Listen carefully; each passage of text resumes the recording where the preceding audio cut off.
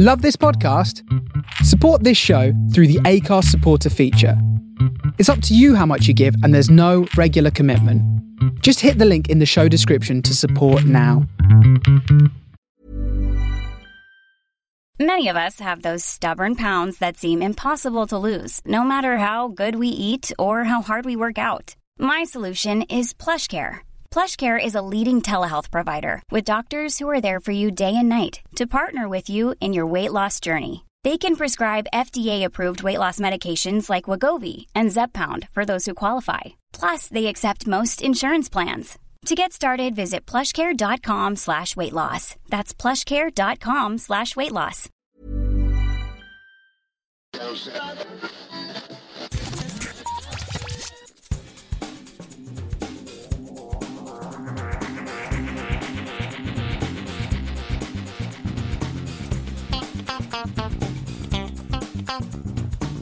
Hello and welcome to episode 210 of Geektown Radio. I'm back this week after a very, very long time with... Gray! Hello, everybody. I am still here. Do not worry. Yeah, well, it's nice to have you back on. You would have been back on a few weeks ago, which is entirely my fault. But I was on a plane coming back from America at the time, so understandable. So yes, I had to bump that show, and then you had other things going on, so it's taken a while. But yes, it's lovely to have you back on. What have you been up to recently, then? Well, obviously, it's been a horrible term for teacher stuff, but do not worry, everybody. I've got 4 days left and then I am no longer a teacher. So that's my biggest news. So I didn't say it back in May, but I'd just sorted things for a new job, which I start in August. Yes. But yes, I'm finishing being a teacher. So that's my biggest news, which is why you haven't heard from me, because my head has been very much tied up with that. Yeah. Which is also given me a chance to really have a cleanse. And part of my cleanse was I was getting myself so wound up and anxious about, I had 98% full on my Skybox. Yeah, I've been in there. Yes. I couldn't live like that. And so in the end, I thought I'm just going to have to tear off this Band-Aid. And I changed my subscription deal because I realized I was paying so much for Sky, but I'm using Netflix and BBC iPlayer so much more nowadays that I have done a brave step for someone who contributes to a TV podcast. I've cleansed and I've deleted lots and lots of programs and taken my Sky down to about 40%. Nice. So you will never, ever hear me talking about The Blacklist. Got rid of about 3 seasons of that. I had to get rid of The Good Fight, 2 seasons of that. The Runaways, got rid of that. This Is Us went. Get Shorty, Speechless. I sadly had to get rid of Lucifer, but I think I might still try and watch that through the Amazon and Netflix links. Yes. Got rid of Legion, got rid of The Gifted, like all these things I knew were coming to an end anyway. Yeah. And I just knew I couldn't give them my commitment.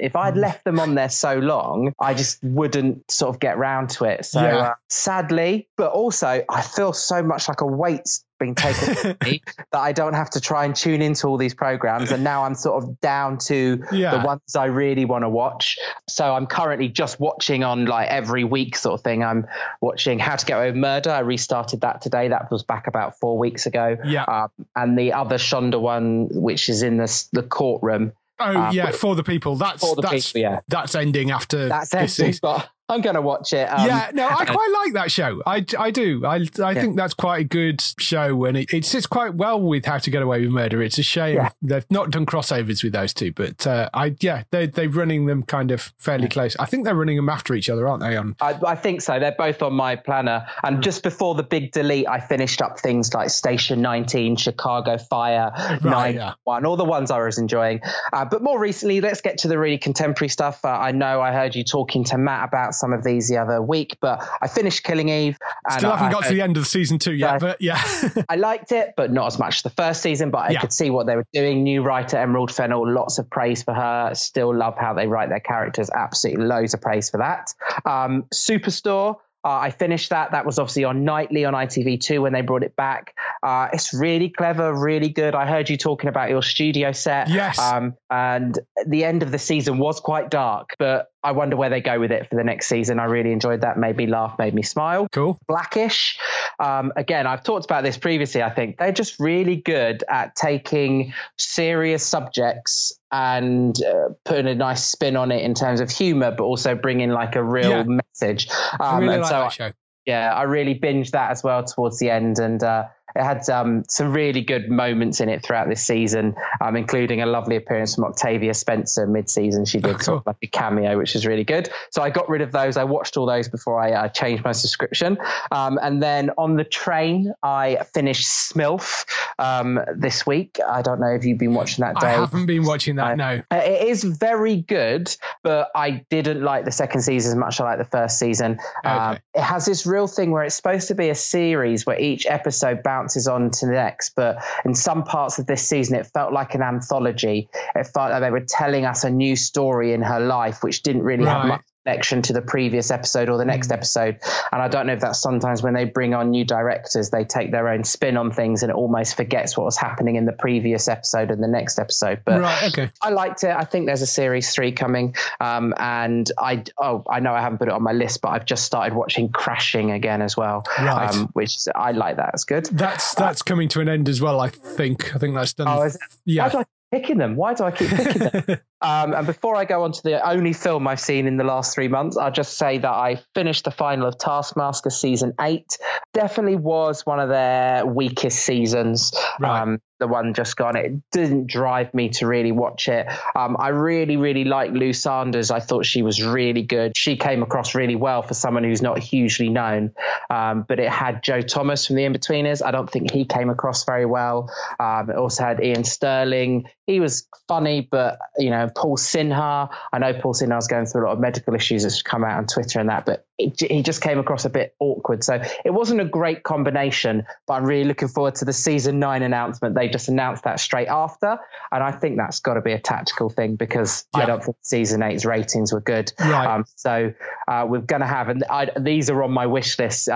Joe Brand is on there, Rose Matafeo, Ed Gamble and David Baddiel. They're going to be joined by Katie Wicks, which is a bit of a dark horse. I didn't expect her, but those other 4 are 4 people I think would do the show really well. So I can't wait for that. Cool.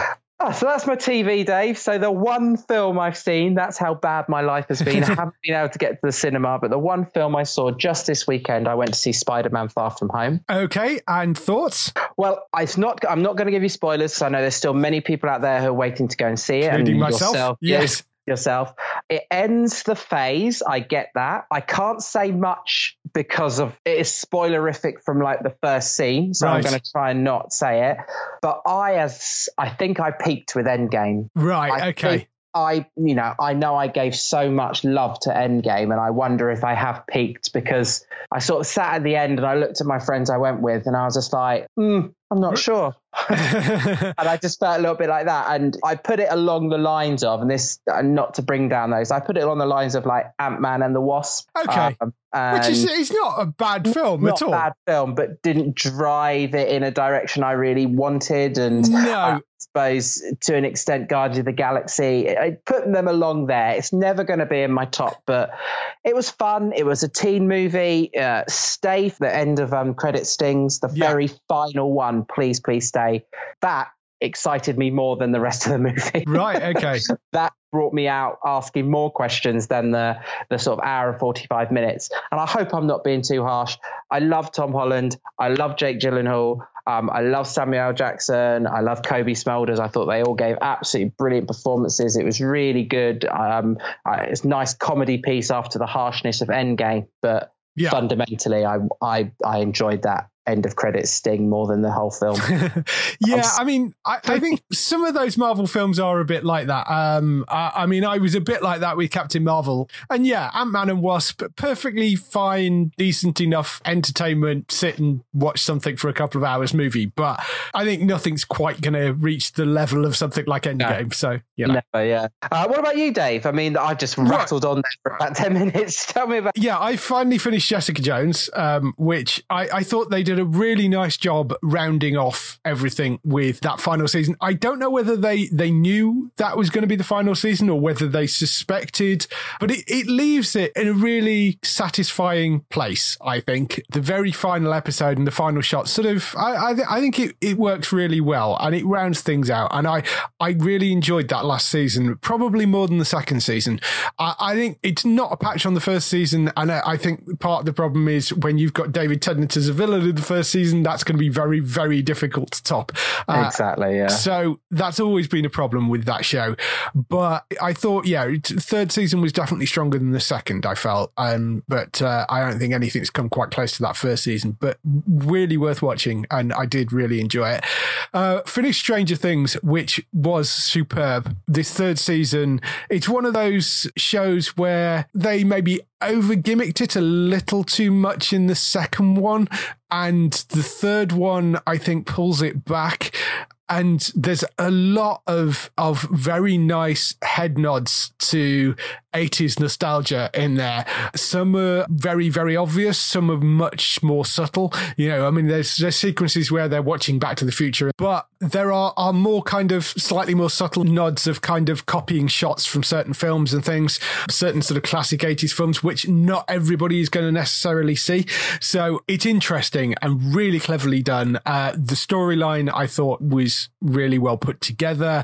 It's got a lot of emotion, a lot of drama. There are some very emotional scenes in there. It's got some just wonderfully funny moments as well. Really, really, really solid season, that. And I would encourage everybody to go out and watch it. It's certainly, again, I think the third season was probably slightly stronger than the second one. I don't know whether they're going to end up finishing it next season, maybe, because I believe it is coming back for a full season, or I suspect it will do. But I thought they did a very, very good job with it, and I'm looking forward to seeing more. But worth watching, definitely. I also watched a couple of stand-up comedies. Catherine Ryan's stand-up, I did that on Netflix, which was fine and funny, and that was good. Aziz Ansari's Right Now, which I thought was brilliant. And I don't really know Aziz's comedy very much. I haven't really watched any of his shows, but I was on there and he kept on recommending it to me. You know how Netflix nags you to watch stuff. Kept on recommending it to me, so I thought, oh, fine, I'll watch it. So I was watching that. It's funny, insightful. He talks right at the top of the show, talks about him getting caught up in the whole Me Too thing. Very peripherally caught up, I would say. He does address that and starts the show off with that, and then sort of goes into, well, that's a weird way to start a comedy show. So he does address that, and that sort of leads him on to talking about sort of the world in general and the state of things and various other people. And it's really interesting and insightful and funny. It is funny, but it's a really clever, well-crafted bit of comedy, and it's well worth listening to. So I would recommend that. I'm about 30 minutes through Catherine Ryan, so I might finish that, and it probably will recommend it if I've just watched that. Yeah, I do like those stand-ups are sometimes nice to have to watch on the train on the way to work. Yes, I enjoyed the Catherine Ryan one. The Catherine Ryan one was entertaining. I thought the Aziz one was probably better out of the two, though. Okay. And LA's Finest as well, I also caught, which is airing on Fox. I started watching that too. What did you think? Very over the top. But. Oh yeah, it's a spin-off from the Bad Boys movie franchise, and my God, you could tell. It is basically a female version of Bad Boys, which is what they sold it as, and it is exactly that. It's very, very much same feel to it. It's ridiculous. It's over the top. It is funny though. The jokes are well written. The banter between the two girls, I think, is really good. They're entertaining. It is basically Bad Boys with two girls in the lead role instead of boys, and it's a TV show. It's a procedural TV show, but it has that vibe to it. And I don't know whether I'll watch the whole thing. I'll see how it goes. But I enjoyed the first one enough to go and watch some more of it. It's going to be one of those shows that maybe gets dropped for other things if they get, if I need to drop something to watch other stuff. That's one of the ones that's probably going to end up getting dropped. But it's perfectly fine, entertaining and quite funny. And certainly if you like Bad Boys, I think you'll probably like this. That's really me. That's sort of what I've been doing. So let's move on to some TV and film news. So we start off the TV and film news with renewals, cancellations and pickups. First one is it's not a cancellation, it's an ending. It's very much an ending. How to Get Away with Murder is coming to an end at its 6th season, which season 5 airing here at the moment. So it's got one more season to go after the current series that it's currently airing. And I think that sort of makes sense because that will also be the final year of the law degrees that the kids are doing in that show. Yeah. I mean, I love it, but I absolutely think that's the right decision. Yeah. And I think it's a lot to do with the limited time they get with Viola each season, and they're having to fit it all into her timetable. But if they carry on going, it will become too much of a mockery of itself. Yes. So I'm sad, but absolutely think it's probably the right decision. Yeah, I think there's only so many times you can have a convoluted sort of murder plot wound into sort of a procedural about various cases. I think you can only do that for so long. And I like you. I do enjoy it. And she's fabulous in that show as well. But there is only so long you can keep that going, I think. And that's when the kids finish the law degrees, I think that seems to be the sensible place to leave it. Yeah. Stars Play has picked up the Epix Batman-related Pennyworth series, which is an interesting place for it to land, but I'm very happy that it is airing somewhere. They haven't given a date for it yet, so it may be a case of they put it out weekly. It may be a case of they wait for it all to air on Epix in the US and then drop it as a box set. We don't know yet, so we'll have to wait and see. But I'm quite looking forward to that. It looks kind of interesting. It's from the people that made Gotham. Has no connection directly to Gotham, but it's following Bruce Wayne's father, Thomas Wayne, and how he meets Alfred is basically the butler. Okay. That's the premise for it. All based in the UK, I think, or mainly based in the UK. Hopefully that makes sense because he's always been British, hasn't he? And always been played one of our fine British actors. Yes, so that I'm looking forward to seeing that and seeing how that works. But from the people behind Gotham, and Gotham's such a wonderfully bonkers show. I am watching that weekly at the moment as well. But I'm interested to see what they end up doing with it. It could be quite fun. Netflix have renewed The Society for the second season, which was that kind of Lord of the Flies based series where there's a bunch of kids that kind of leave a town, come back again and find out that everybody's gone missing apart from the people that were on these buses that left the town to come back again. I've watched a couple of episodes of that and it was quite enjoyable. So I'm not overly surprised they brought it back. I think it went down reasonably well.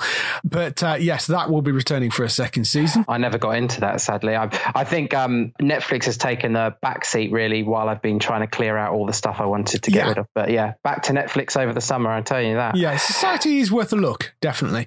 Grantchester renewed for a 5th season on ITV. That is, of course, with new Hot Vicar rather than old Hot Vicar.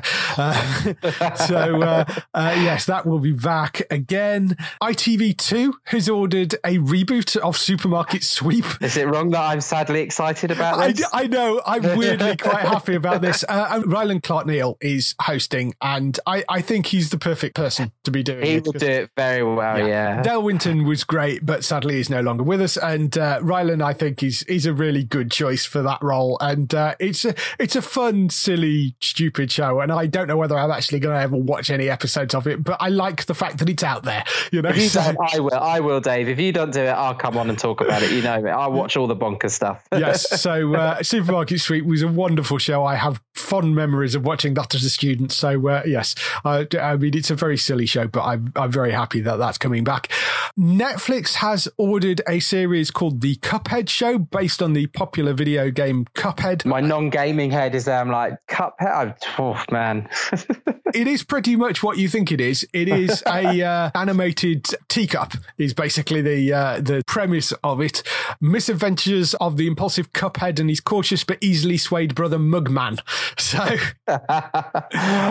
through their many misadventures across their surreal home of Inkwell Isles, they always have each other's backs. So yeah, based on the classic Fleischer cartoons of the 1930s is the sort of animation style for it. And that was the animation style for the video game, but it never had a cartoon. And now it's got an actual cartoon series, which is obviously going to be in that 1930s style as well. So I think that's kind of weird and interesting, but yes, so that's being made. And Zack Snyder and Jay Oliver are joining together to create a Norse mythology anime series, which sounds intriguing. Don't really know any more about it than that. other than they're the people doing it. Zack Snyder, of course, the person behind the Watchmen movie and Man of Steel and the Batman v Superman and all that sort of stuff. So yeah, he's been involved with that. And Oliver has done things like, he's done a lot of the DC animated movies. So Batman Dark Knight Returns, Justice League's The Flashpoint Paradox. He was in control of a lot of those. So he's a director as well. And they're teaming up together to do this anime-based series, which is based around Norse mythology. Going to be intriguing to see what they do together. But beyond that, we don't know any more about it. So one to look out for. Moving on, we are moving over from Netflix to Amazon. We have got an adaptation of Brian K. Vaughan's Paper Girls, which was a graphic novel, and they've given it a series order for a live-action series on Amazon. Paper Girls, if you're unfamiliar with the graphic novel, tells the story of 4 12-year-old newspaper delivery girls who, in the early hours after Halloween in 1988, uncover the most important story of all time when the town is struck by an invasion from a mysterious force from the future. Erin, Mac, KJ, and Tiffany soon find themselves unwillingly caught up in a conflict between two warring factions of time travelers. As they travel between our present, the past, and the future, they encounter future versions of themselves and now must choose to embrace or reject their fate. That's the basic premise for it. I don't actually know the books, but I know they're quite popular. The adaptation's been written by Toy Story 4 co-writer Stephanie Folsom. It's based on the graphic novel. Vaughan is also exec producing. It's coming from Legendary Television and Brad Pitt's Plan B as the production companies. I did wonder, the fact that it's sort of based in 1988 and it's around a group of 12-year-old kids, is this them trying to do a sort of Stranger Things, maybe? Possibly. Maybe that's they're sort of thinking they might be able to fit it into that Stranger Things mold, maybe. Yeah, I'm quite pleased with this. I think this does sound like it could be quite interesting. I like time travel stuff as well. I think that's a sort of interesting idea. Brian K. Vaughan is doing fairly well with his TV adaptations at the moment. He was also the creation of Marvel's Runaways, which is why you may recognise the name when I said it. He's also doing Y, which is an adaptation of Y the Last Man, which was the book he wrote that's going to FX. He also wrote a book called Saga, which is an amazing comic book series. Not that anybody has ever tried to adapt that. It would be hellishly complicated to adapt, but I would love somebody to attempt it. And so hopefully the Amazon get round to that one next. That would be awesome. But Amazon have really ramped up an interesting lineup of projects over the next few years, because you've got obviously things like The Boys coming up. You've got Carnival Row coming up, the Lord of the Rings series, which is in development at the moment. They've got that remake of Channel 4's Utopia, an adaptation of The Power. There was talk of them doing a Conan the Barbarian series, an adaptation of Ian M. Banksy's Culture novels, one based on William Gibson's The Peripheral, which was from the creators of Westworld. And you've got like fourth season of Expanse, final season of Man in the High Castle. They've picked up Star Trek Picard, which is going to them in the UK as well. Well, you know why they've got this. It's because with the Apple and Disney and all that making their way, and Netflix has had such a good couple of years as being like the lead streaming channel. Amazon are getting themselves ready for the influx of competition. Yeah. And I think that's probably why we're seeing this at the moment. Yeah, but they're doing really well with the stuff they're managing to pick up, I think, because that's an interesting selection of kind of off the wall titles that they've taken. Obviously you've got big players like Lord of the Rings, but picking up something like the Culture novels or The Peripheral or Wheel of Time as well was another one they picked up, and Utopia, and they're not sort of straightforward dramas. They're really interesting off the wall books and things that they're adapting. So yeah, I'm really intrigued to see where Amazon is going over the next few years. They're certainly not going to be short of entertainment anyway. Over on the Paramount Network in the US, they have ordered a prequel to Sexy Beast, which seems to sort of slightly come out of nowhere. If you don't know the film, it was a movie back from 2000 2000. The TV series tells the origin story of the main character in that. The movie starred Ray Winstone, Ben Kingsley, and Ian McShane. Follows a character called Gail Dove, played by Ray Winstone, who was a retired gangster who's visited by an aggressive gangster, played by Ben Kingsley, who demands that he accept a heist job. That was basically the premise for the film. So the TV series tells Gail's origin story. He's a brilliant thief who finds himself descending into a seductive madness of the London criminal world during the vibrant and volatile 90s. The series will explore the early days of Gail's complicated relationship with Don Logan, a vicious gangster with who Gail forms a partnership, the beginnings of his association with criminal mastermind Teddy Bass, and how Gail met and fell in love with Dee Dee, an adult film star who will become his wife. So it's got all the characters, basically, from the film, but it's going to be showing a sort of prequel thing, which is, I guess, is an interesting idea as a sort of premise, and don't have that many sort of modern-ish day British gangster things out there of that sort of British gang. There's a lot of movies based around that sort of London underworld gangster thing, but there's not that many TV shows I can think of that have covered that ground. So it's a bit different, isn't it? Yeah. It's been written by Michael Caleo, who is one of the writers from The Sopranos, so that's a fairly solid start. Good start, yeah. Write and exec produce. Karen Kusuma, who did something called Destroyer, is directing and exec producing as well. So yeah, I think that could be an interesting one to watch out for. No casting yet at the moment, so we'll have to see who they cast for a young Ray Winstone, but we'll wait and see. Interesting. I mean, it's not something that I particularly would have thought that needs a prequel, but why not? That's what I say. Well, they've got to get their ideas from somewhere. Well, yes, exactly. And lastly, we have a new true crime anthology series called Major Crimes, which is in development from David Ayer, Tucker Tooley, and E1. So David Ayer and Chris Long's production company Cedar Park and Tooley Entertainment and Entertainment One have joined forces to develop a new Los Angeles-based true crime anthology series, which is currently called Major Crimes, but I rather suspect that won't be what it's called. Because of the one that just ended last year, wasn't it? Unless they're going to call it LA Major Crimes, still confusing, isn't it? It's still very confusing because there was a huge show called Major Crimes. I loved Major Crimes. It's one of my favourites when it was on. So I rather suspect that name is going to change. But yes, so the idea is that it's a series that will follow the most daring heists, robberies and crimes in LA's history. As you might expect, it is going to follow one crime each season and take an in-depth look at both the detectives and criminals behind the case. So it's sort of American Crime Story, really, but following sort of LA-specific crime stories. That's the basic premise of it.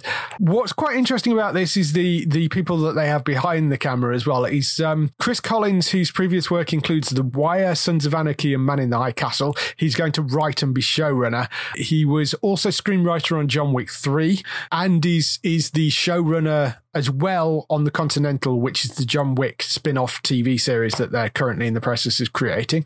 Joining him to direct several episodes is Christian Gugengast, who is writer-director of Den of Thieves and writer of London Has Fallen. He's not writing the show, so don't worry. But solid enough director, I guess. But I think that sounds like it could be kind of interesting.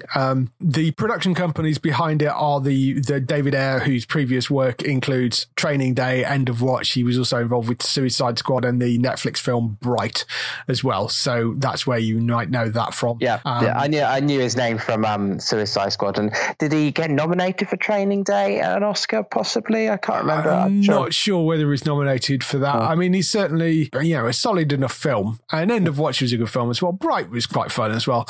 They're the production company behind it, and Tooley Entertainment are the people behind Hunter Killer, and Den of Thieves are the other production company. So fairly reasonable amount of money behind it, and interesting writer, I think, on that more than anything else. And I like true crime things. I think that could be quite good. And I quite like stuff set in LA. Reminds me of being on holiday. So so that's all the news we have for this week. Next up, we have the interview.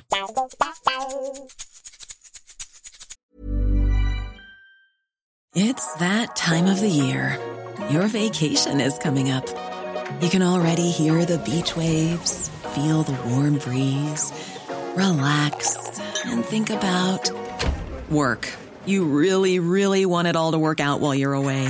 Monday.com gives you and the team that peace of mind. When all work is on one platform and everyone's in sync, things just flow. Wherever you are, tap the banner to go to Monday.com.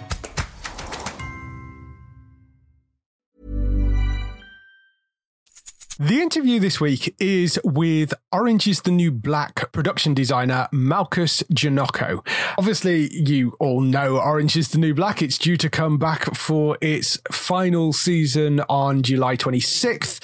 Malkus has been the production designer on it since season 4, which was quite an interesting point, I think, which to join the show. So that means that he's responsible for building the Max Prison as well, all the Max Prison sets. We talk about sort of how he got into the business and all that side of things, and where he got his start. And then we obviously talk about Orange is the New Black. There are obviously spoilers. If you've not seen seasons 4, 5 and 6, there are a few spoilers in there. So be warned, if you're not completely up to date on it, there are spoilers.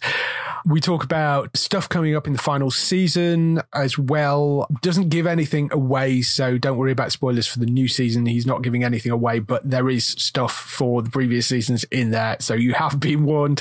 But yes, talk about the flashback sequences, the various things, what were his favourites and that sort of stuff, and filming around prisons and building the Max Prison as well. So here's the interview with Malkus. We'll see you afterwards with some highlights for next week.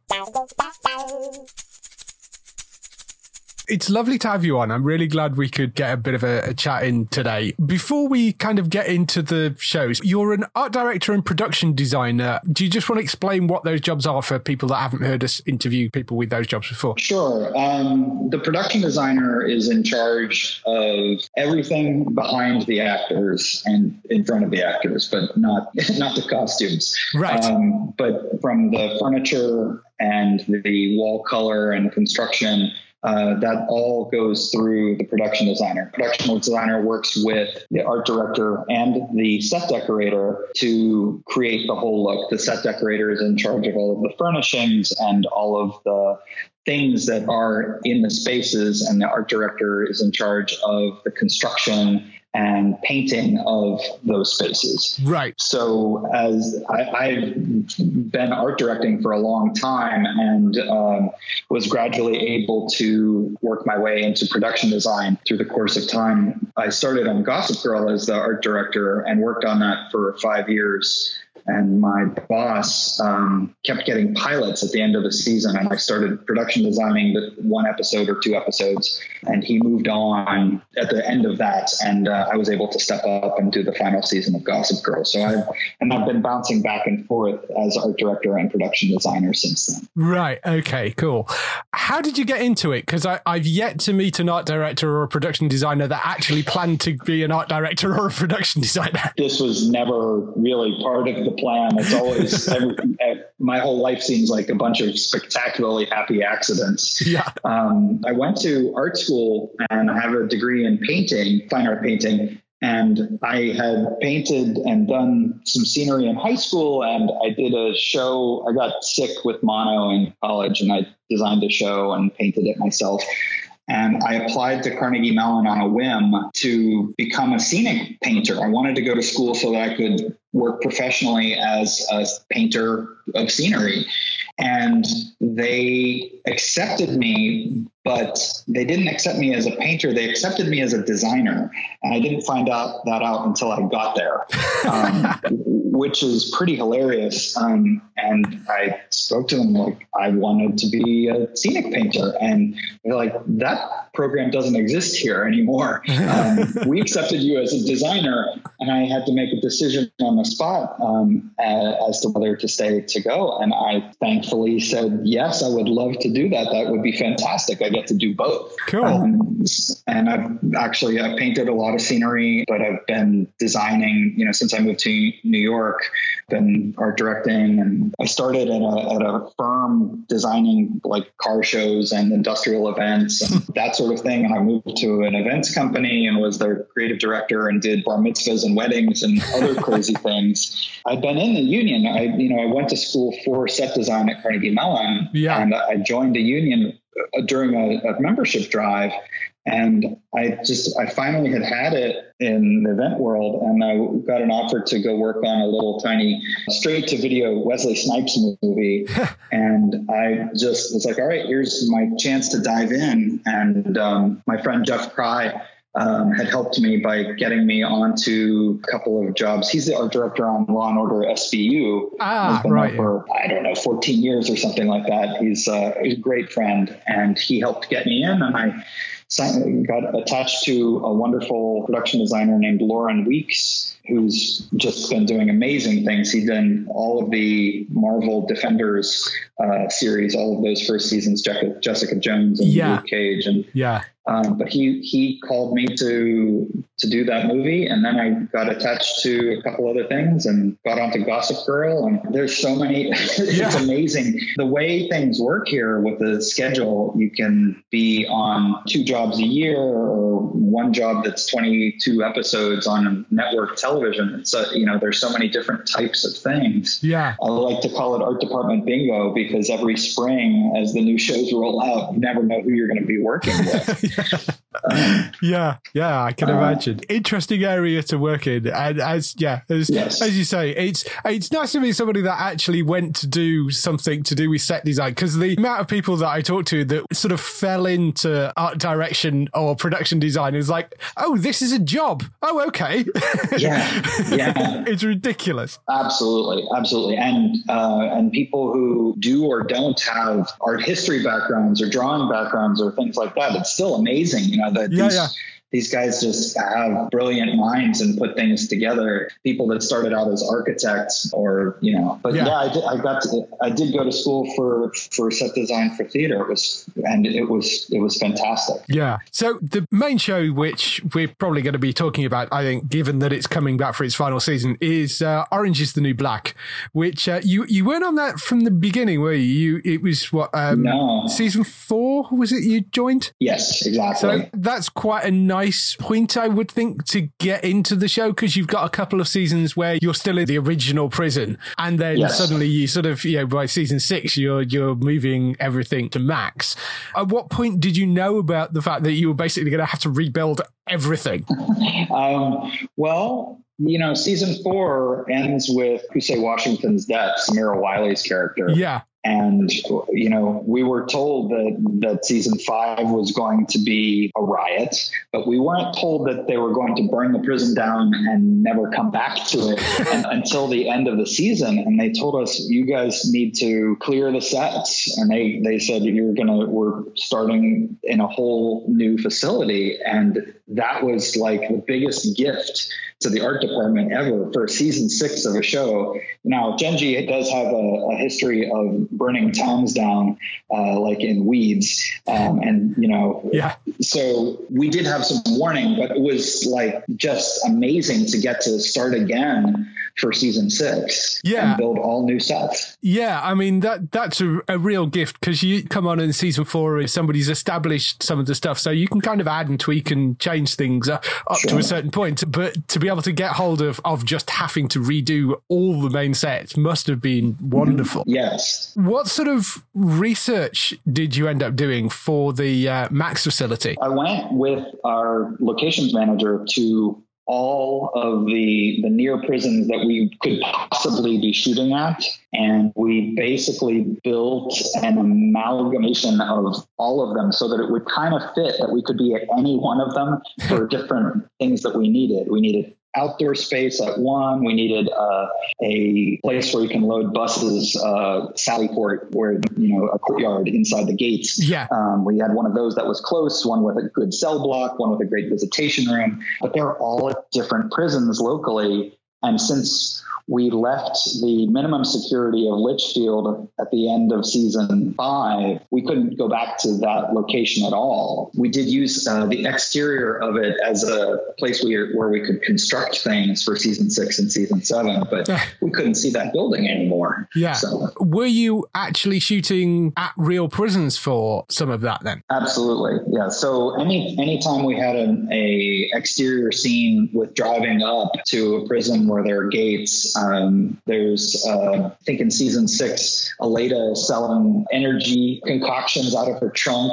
That's all shot at a real prison. We needed some real exteriors to really ground it and give ourselves those establishing moments. Something the guards going to their cars in the parking lot, those things were all done at real prisons. Are those working prisons as well? Yes. I'm amazed you're allowed to do that. That's really funny. New York is very film friendly, and those prisons, there's a mandate, and a lot of them have special people that are in charge of helping film shoots operate there, but it helps their budgets. And I know it seems crazy to be going into active prisons, but I've gotten really used to it. So, I mean, obviously the main interior bits were all built, they were set. Yes. You think with it being a prison, it needs to be sort of, and the Max prison, it sort of needs to be even drabber and kind of grayer than the place they've just come from. Were you sort of sick of grey paint by the end of it? Yes. Yeah. We had the good thing about the show though is the flashbacks and the flash outs allowed for these character pieces, to break that monotony of the gray, all of those memories. So we really go to town on all of those flashbacks. But there's a lot of gray. There are, 3 colors of gray, and all that gray flooring. Yeah. Well, I was going to mention the flashbacks because, I mean, that, as you say, does help you kind of break out of the color palette that you're stuck in with the actual prison itself. Yes. Did you have any particular favorites over the seasons you worked on out of the flashbacks? Absolutely. When we came on in season 4, we found out that Pusey Washington was going to be killed in episode 12, and we hadn't gotten episode 13. We, even gives me shivers still because she's such a lovely character, and Samira Wiley is just amazing. Yeah. But to have killed her off was so heartbreaking. But we got the perfect cathartic ending to season 4 with Pusey's flashback to that best night ever in New York City. Yeah. And that was so beautifully written. And there were so many wonderful moments in that flashback, from the big dance party to the monks on bikes. It was just so beautiful. And then to end on the waterfront. And I think it's the first time anybody breaks the fourth wall and makes eye contact. And when she looks into the camera right at the end, man, that's perfect. Yeah. So, yeah. I love that ending. It was a fabulous flashback, that one. I loved Red's flashback to 80s Russia. That was amazing to do.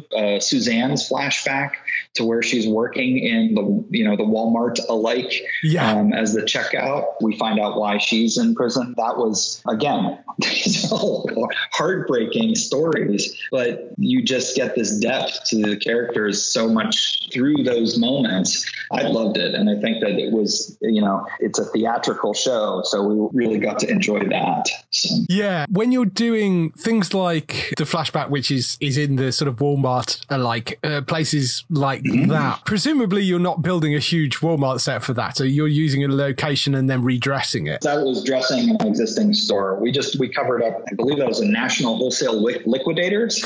And since it's kind of a lower level store, it doesn't have as much signage and branding as something like a Walmart.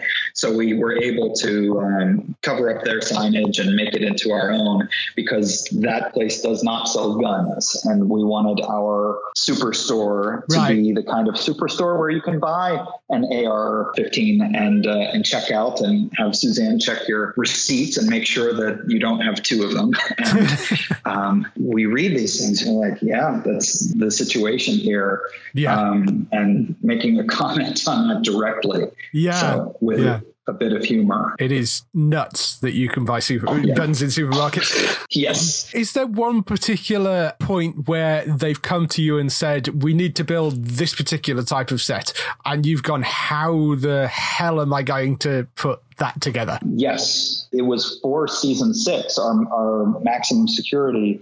We built basically 2 giant sets. One of them is the general population cell block where everybody ends up. Yeah. And the other is the administrative segregation unit, which is featured in that first episode with Suzanne having her breakdown from being off of her medicine. This was really designed in Genji's head as a very specific place really for this one episode, but then we turned it into a really functional set for, we used it probably half the season. Right. But when Suzanne sits in her window with her pretend television remote and turns on the lights in individual cells, and you've got these weird little stories about each of the occupants, that set was designed with that piece of story in mind. That was based on just that. We knew that the segregation units where you can see into the cells through glass, but we wanted to have her view to see all of the other occupants. And then she would have the hallucinations in regards to each of the characters. Yeah, that's awesome. Do you have maybe a little bit of background about something that might surprise people about the show, or something that they may have missed, or something that you've done that you think particularly might surprise people? I would guess it's not a surprise that we have only built one cell block and we change it over, but it was a surprise to one of our actors that was directing an episode, and she never had paid attention to the fact that there was only one cell block and that we would have to change it over. So it was surprising to her. And that was pretty great because she really wasn't paying attention to other people's storylines, and she was only ever in the one cell block herself. Right. So she never really thought about the other cell blocks. So, yeah, I guess that makes sense. It's amazing how many actors we have and how many background we have to fill up those cell blocks. That's pretty amazing. They're a different set of actresses for every cell block. They don't repeat. Really? So we have so the B block cell extras are different from the C block extras, which are different from the D block extras. So on a day where you're shooting both, costume department has to dress hundreds of women. It's just staggering. Some of the scenes we did outside kickball in season 6, that was a real challenge.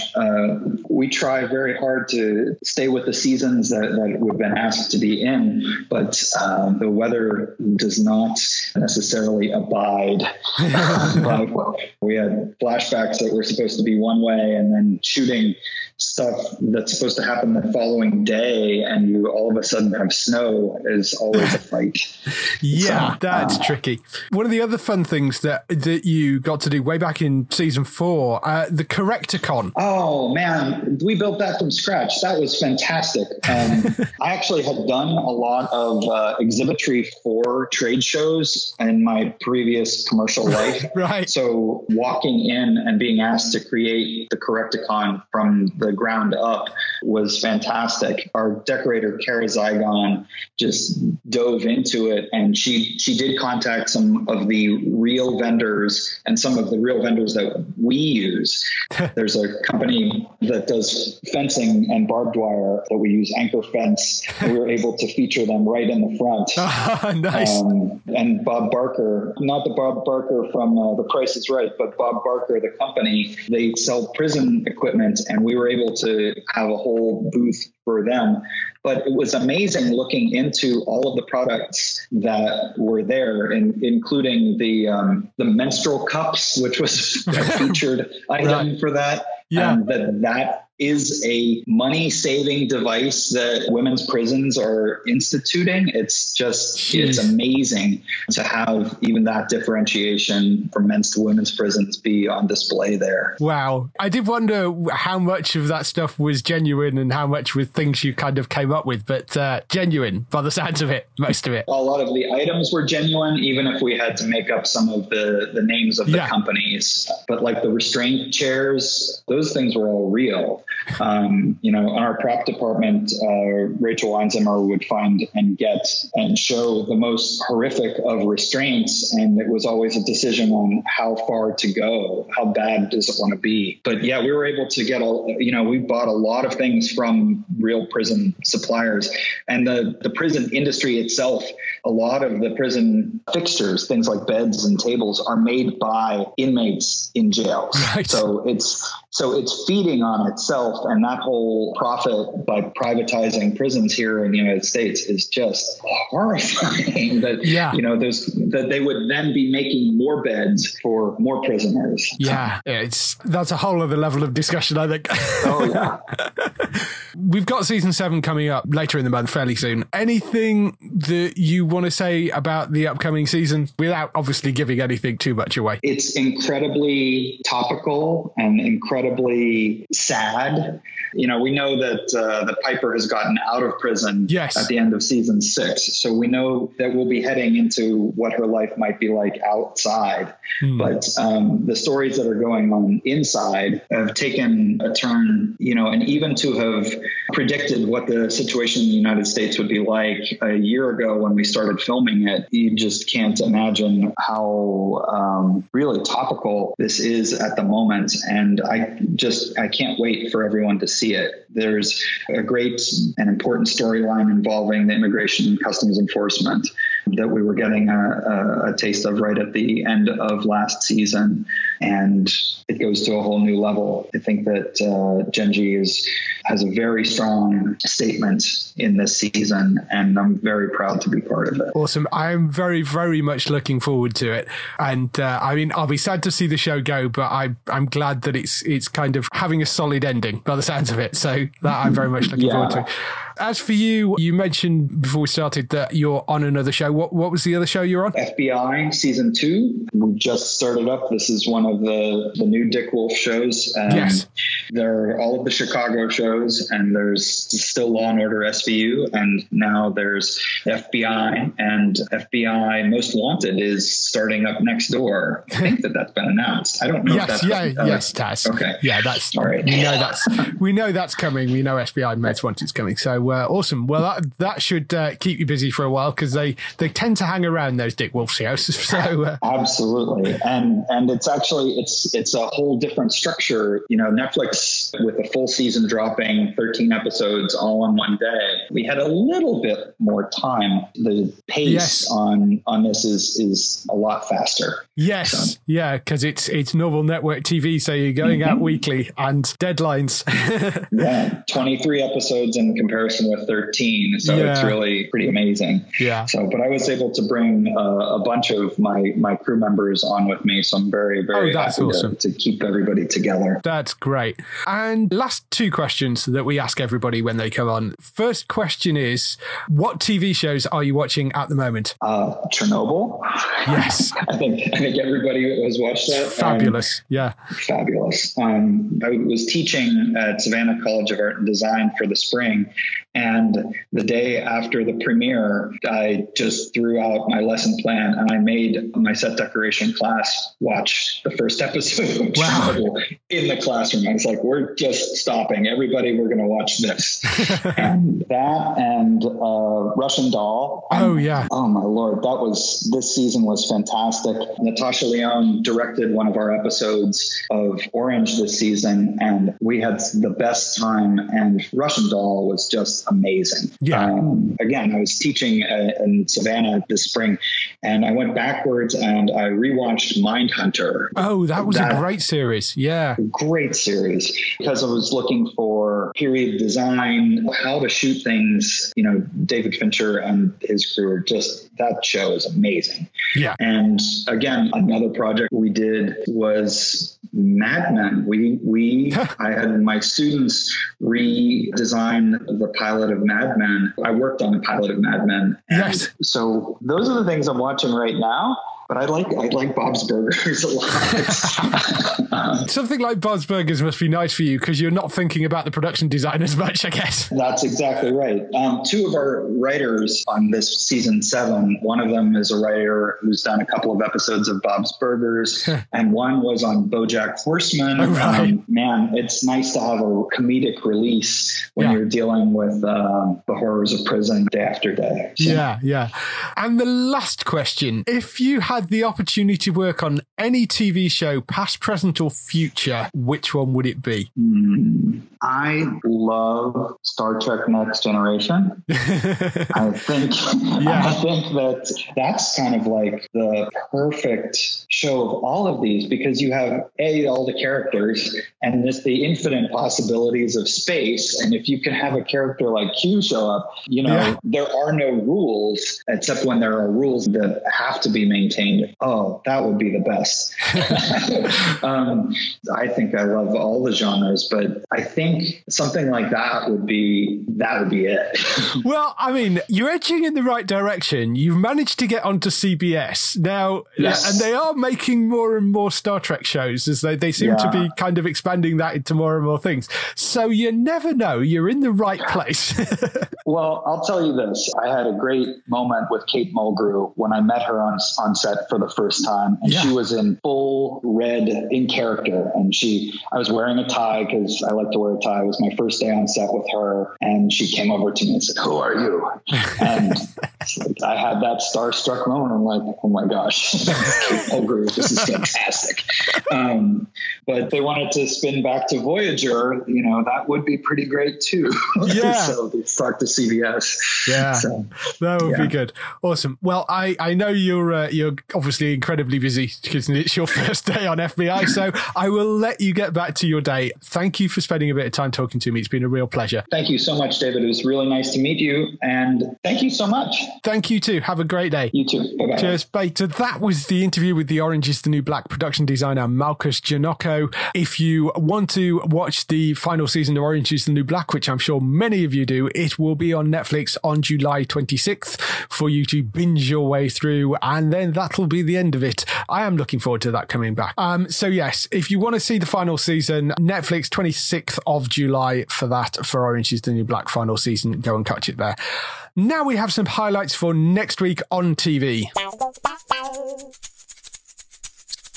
So, highlights for next week. We have Fresh Off the Boat. This is season 4 returning to 5-star. It actually got beaten to the premiere of season 4 already because you can already get it on Amazon Prime. If you've got Amazon Prime, it's all up there. But Channel 5 being Channel 5 are obviously late. So 5-star 17th of July at 8 p.m. for that, if you've been watching Fresh Off the Boat there. Is that up to date, Dave? The one I just finished earlier this season. Did I just finish watching 3 or did I You just finished watching the second half of 3 then. Okay, so it will be up to date if I tune into that one. Should be, yes. Lovely. Should be fine. Then we have Better Things. Season 2 of that arrives on BBC 2 on the 17th of July as well. That is at 10 p.m. That is the comedy series by Pamela Aldon. And then we have Suits, which is back for its 9th and final season. That is on the 18th of July. I'm looking forward to that, and I'm sad to see it go because I thought they've done quite well having lost some major cast members. 9 seasons is a fair run to get to, I think. So, Yeah. Deadly Class, if you were hoping that would appear somewhere over here, it has. It's on Stars Play, which is the Amazon add-on channel. That's coming on the 19th of July. Unfortunately, it's only 1 season because it got cancelled by Sci-Fi in the US. But if you want to watch that comic book adaptation, it is arriving on the 19th of July in its entirety to Stars Play. Queer Eye is back for the 4th season. That is on the 19th of July as well. That is on Netflix. Lots of love for that series. It seems to have gone down very, very well. I've got a feeling, is this the one where they go a little bit more further afield? I think so, yes. I know that was coming up soon. So yes. So that's the season 4. That's of Queer Eye, and 19th of July for that. Over on Amazon Prime, I'm hoping I'm correct with this because can't confirm it, but it's certainly on Amazon Prime in the US. I see no reason why it wouldn't be on Amazon Prime over here. Dark/Web, coming to Amazon Prime on the 19th of July. It follows a group of young adults navigating a near future where everything's online and everything's connected, whether you like it or not. So it sounds almost like a Black Mirror sort of concept, but that is there on Amazon Prime if you want to see it, hopefully. Like I say, it's coming to Amazon Prime in the US, and I can't work out whether it's also coming to Amazon Prime in the UK, so apologies if it doesn't, but keep a lookout on 19th of July for that. And then Who Do You Think You Are is back for its 16th season on BBC One on the 22nd of July. That is at 9 p.m. I think they've got a fabulous lineup actually this year. You've got Harry Potter star Daniel Radcliffe, who's going to be the opening episode. They've also got Kate Winslet doing it. You've got Sharon Osbourne doing it. Naomi Harris is there. You've got Have I Got News For You, Captain Paul Merton. Catherine Ryan, again. She's going to be doing it as well, which I think could be quite an interesting one. You've got TV personality Mark Wright. And lastly, Jack Whitehall, who for the first time ever, they're doing it with Jack Whitehall and his father, and his Michael. Dad, yeah, so they're doing the whole thing together, which, if you've just seen Travels with My Father on Netflix, you know how much fun that will probably be. So I saw the trailer with them both in it. I was like, oh, that's interesting. They're doing it for two. So yes, well, they are father and son, so I mean, it's not that much of a stretch. But yes, I thought that looked like it could be quite good fun, because I think Jack's very funny, and I think him and his father together are great. So this seems like the sort of thing that Michael would really like to do. So I'm sure that would be highly entertaining. That's a really, really solid lineup, because sometimes there's only one person in there, like, sorry, Mark Wright, but I don't really know who you are very much. But the rest of them I know reasonably well. So they've done really, really well, I think, out of that list. Yeah. Looking forward to that coming back. That's Who Do You Think You Are, season 16, BBC One, 22nd of July at 9 p.m. for that. And that is everything this week, unless you've got anything else you want to mention. No, I listened to it a couple of weeks ago, but I'm still very upset about how Channel 5 have handled the Will and Grace situation. Yes. I'm just so cross, as they did it as such a big launch and they nabbed it off of Channel 4. Yeah. And it's just like they've done it on purpose to not now let British people access that season. It just annoys me. And the problem is they've done this before, and they've done it with things like Gotham, and they take a show, they can't make it work, and they drop it, and that makes it very difficult for somebody else to come in and pick it up, because you then have a missing season that nobody has the rights to. So, Exactly. I just felt it was quite bad of them to do that, because now as a fan, I'm going to have to try and find that somewhere else or buy the DVD. So. Yeah, I believe the first 9 seasons are on Amazon Prime, but the return seasons aren't. No. So... I mean, I've got all the DVDs for every season, but I just liked watching it weekly. Yeah. Just can't do that now, can we? Yeah, no, it was very, very funny, and I'm kind of upset about that as well. But they are supposed to be releasing it directly onto DVD. So, I mean, at least you will be able to buy the DVDs, hopefully, for it. There's my little moan. But yes, I'm very much with you on that. I do wish they wouldn't do that. But what can you do? Before anybody asks, no, we don't know anything about Supernatural. Because that's the other thing that everybody keeps on asking me about. Last time I checked, there was no news either way. And that is partly a good thing, partly a bad thing, because it means that they won't tell me that they've dropped it. They also can't tell me when it's going to air. So, it's in limbo at the moment, which is frustrating for everybody I know, but that is the case, unfortunately. So, for Gray, if you want to go and talk to Gray online, you can find him at Gray the Geek on Twitter, if you want to go and find him on there. Yep. For us, obviously, you can go to geektown.co.uk. I should also mention it is the big San Diego Comic Con towards the end of this week. I think Thursday is the first day. There may be a press preview Wednesday, so there may be stuff sneaking out on Wednesday. But certainly Thursday, Friday, Saturday, Sunday, there will be a lot of news coming out. So keep an eye on the website over, particularly towards the end of the week. I mean, check it all the week, but keep an eye, particularly the end of the week. There will be a lot of news going up. If you want to get in touch with your questions and comments throughout the week, you can email us on podcast@geektown.co.uk, leave a message on the website post, find us at Geektown on Twitter, on Facebook at facebook.com/Geektown, on YouTube at youtube.com/Geektown, and on Instagram at Geektown UK. That is everything. We shall see you next week. Bye-bye. Bye-bye.